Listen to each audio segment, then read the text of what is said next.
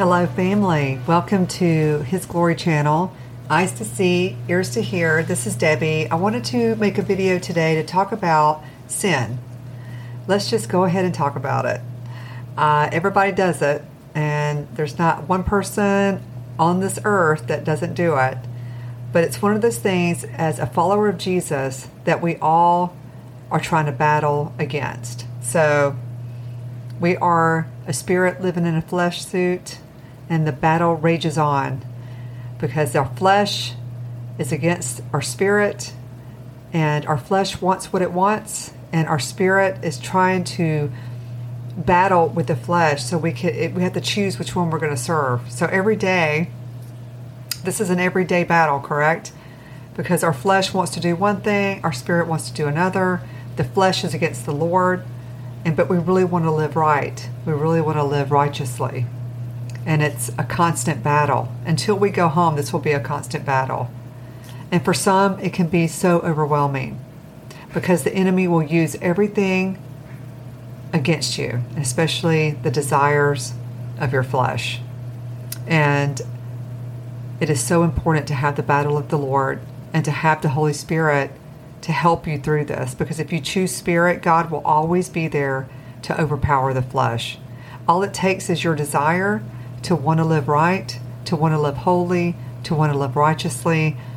That desire, God will be there and meet you there and to help you get over these things that are plaguing you, or these things that are really just nagging at you, especially if it's something that you used to do, the life that you used to lead, and now you're trying to live a better life or live a more spiritual life with the Lord. But as sin is really rampant right now, our world has changed so much since the time I was smaller. Obviously, the world is growing darker, and so it's like impossible to escape how wicked this world is. I mean, it's gotten so bad now that even if you turn the TV on during the day, it is just unbelievable. And when you have kids and you have to see these things that they're showing, it's just mind-blowing considering how it was 20 years ago. So sin is dominating everywhere we look. And our culture basically tells us that it's okay to do these things. It's okay to do them. Don't worry about it. You're going to be okay.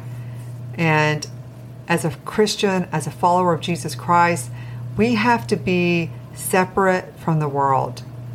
And what does that look like? Well, you're not going to look like the world. You're not going to be doing the things of the world. You shouldn't be. God calls us to come out of the world. We may be living here, but we're not of the world. So we should look separate. Our light should be shining so bright, and we should not look like the world looks. So it's important as a Christ follower that we rid our lives of the things that are holding us back from the purpose that God has for us. And it's really very important that we rid our heart of bitterness, unforgiveness, resentments. Those three things are so overwhelming because if you have any kind of bitterness in your heart, it can overtake you. Jealousy, that's another one. So it's important for us to evaluate our hearts as followers of Christ and to repent of these things that we are doing on a daily basis. I want to read something from Galations that I think is really amazing. And this is Galations chapter 5. And I'm going to start in 19. It says, "Now the works of the flesh are manifest, which are these: adultery, fornication, uncleanness, lasciviousness, idolatry, witchcraft, hatred, variance, emulations, wrath, strife, seditions, heresies, envies, murders, drunkenness, revelings, and such like, of which I tell you before, as I've also told you in times past, that they which do such things shall not inherit the kingdom of God." I mean, wow, that is a very powerful verse. I mean, all these things that God is telling us, we can't be doing these things. So, look, we're not perfect. None of us are perfect. We all fall short every single day. but we really strive to be like Jesus. I think that is the main goal. We really strive to be like him. But our culture and the culture that we live in, there's so many things that even Christians are doing that they just think it's okay because it's such a normal thing today. And I'm going to speak on marriage, and I'm going to speak on having sex before marriage, or if you're living with someone and you're not married. This is a big no. I mean, Paul clearly tells us that, it's better to marry than to burn, okay? And I'm paraphrasing right now.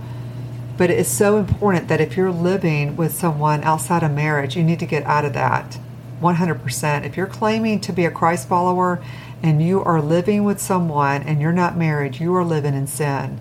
If you are having sex before marriage, you are living in sin. And these are things that people do not want to talk about. They do not ever want to have someone tell them this because not many churches are talking about it.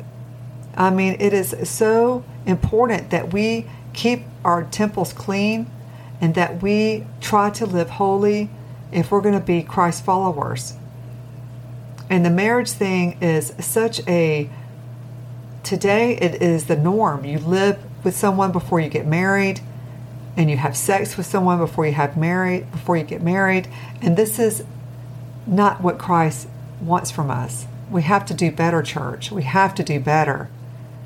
And it is so important that if you are in this situation, you need to get out of that situation and do it right. You need to be separate and then get married, and then you are with one partner.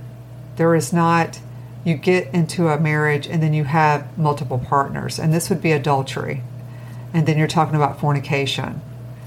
So it's so important that we understand what God is requiring of us as followers of Christ and following the Bible. All of this is in the Word.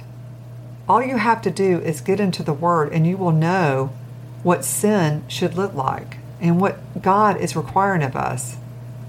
But so many Christians don't want to get into the Word of God. They go to church and that's the only time they're fed. And I'm going to tell you, church, and this is directed to the church, God is coming back for a bride that is faithful, a bride that he has a relationship with. And I make this example all the time.